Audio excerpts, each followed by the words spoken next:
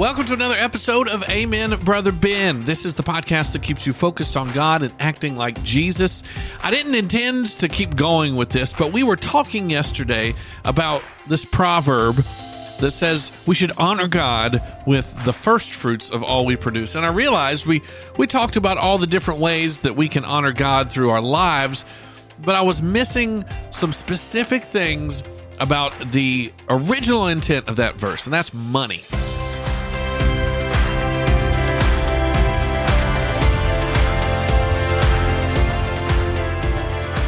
Cheddar, guap, Skrilla, that paper.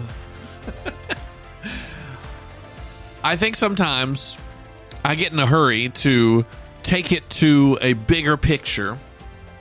And I sometimes skip over some stuff about money because, let's be honest, talking about money in church, it's a little slimy. Like, it feels wrong sometimes. I think it's just because I see all these ding-dongs on the TV and now on YouTube that say, if you'll send me $1,000, you will plant the seed of blessings in your life so I can buy this private plane so I don't have to fly with all those sinners and coach in first class. And it's been abused. But Jesus talks a lot about money. The Bible talks a lot about money. And I think that we should too, and we should make sure that we have the right perspective on it. And again, money is an area kind of unlike any other in the Bible where God cuts to the point and says, you do right by this. You do right with your money. You honor me. Proverbs 3 said, you honor me with the first fruits of all that you produce, and I am going to make you overflow with abundance of stuff. He was talking about your barns will be filled with grain, your vats will be filled with wine. And that was basically a biblical times version of saying you're going to be stacked. God's going to bless you if you honor him with his money. And there's not a lot of other places where God does that. In Malachi, he says, test me, bring this money to the storehouse and test me in this and see if I don't blow your doors off with blessings. And so this is something I want for us, something I want for me, something I want for you, and I've seen it happen.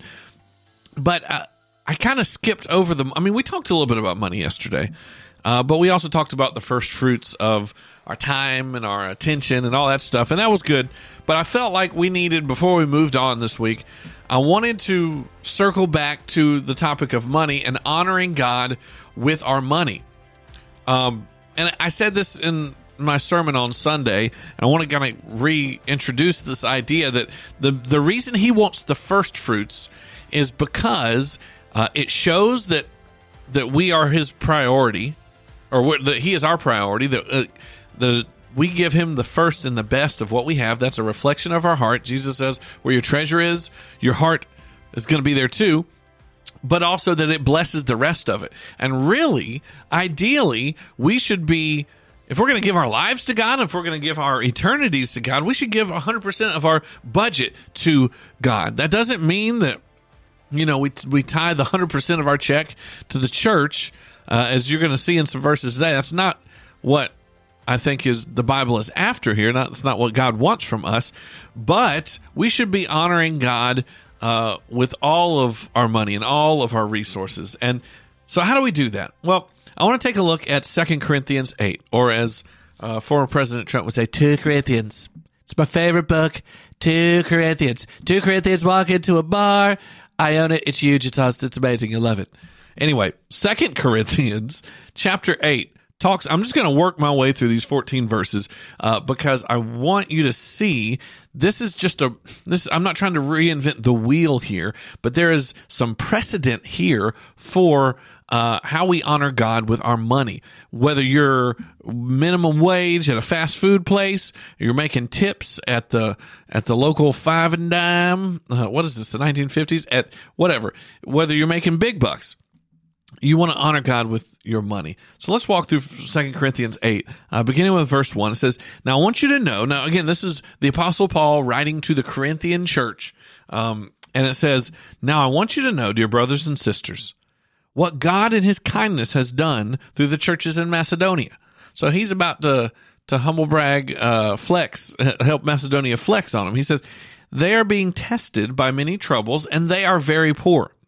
But they are also filled with abundant joy, which has overflowed in rich generosity.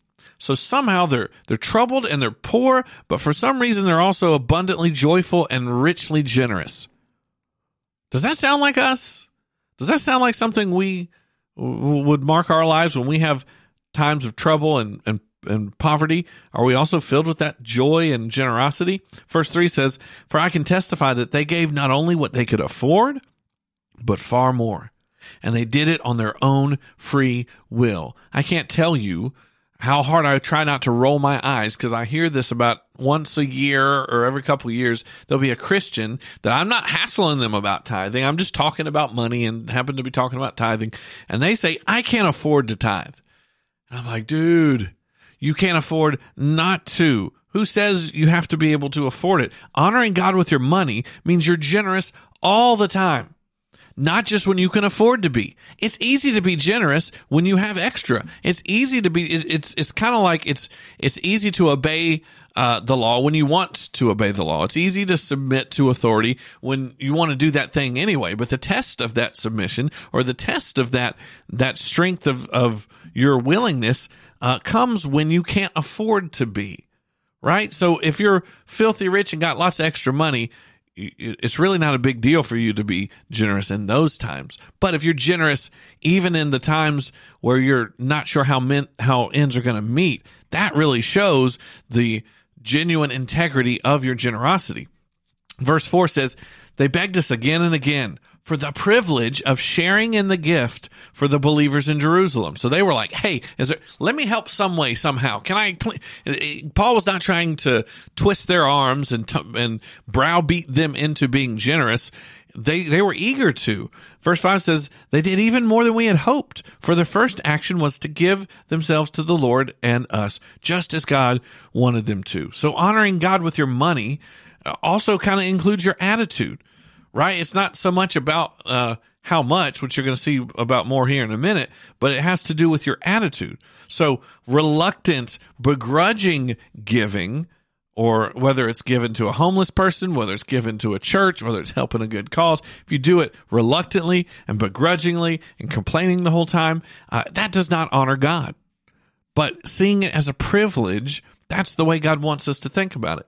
In verse 6, he says, so we have urged Titus, who is another church leader, who encouraged your giving in the first place, to return to you and to encourage you to finish this ministry of giving.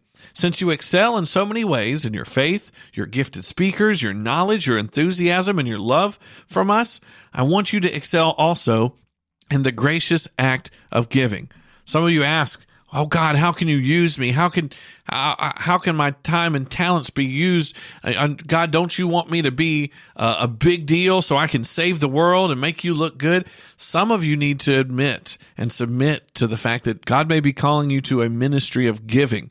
You may not ever be in the front lines. You may never be on a stage proclaiming, but your ministry of generosity is all that more important. Verse 8 says, I'm not commanding you to do this, but I'm testing how genuine your love is by comparing it with the eagerness of other churches. A little good competition here, a little friendly cooperation here to see if we can get he was trying to get these other churches to be just as generous.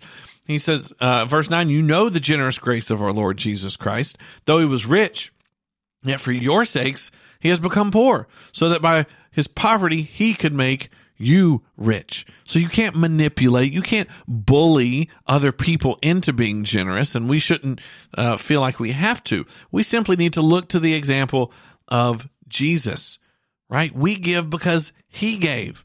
And then when we do that, we honor him with our money and our resources. Verse 10 says, here's my advice.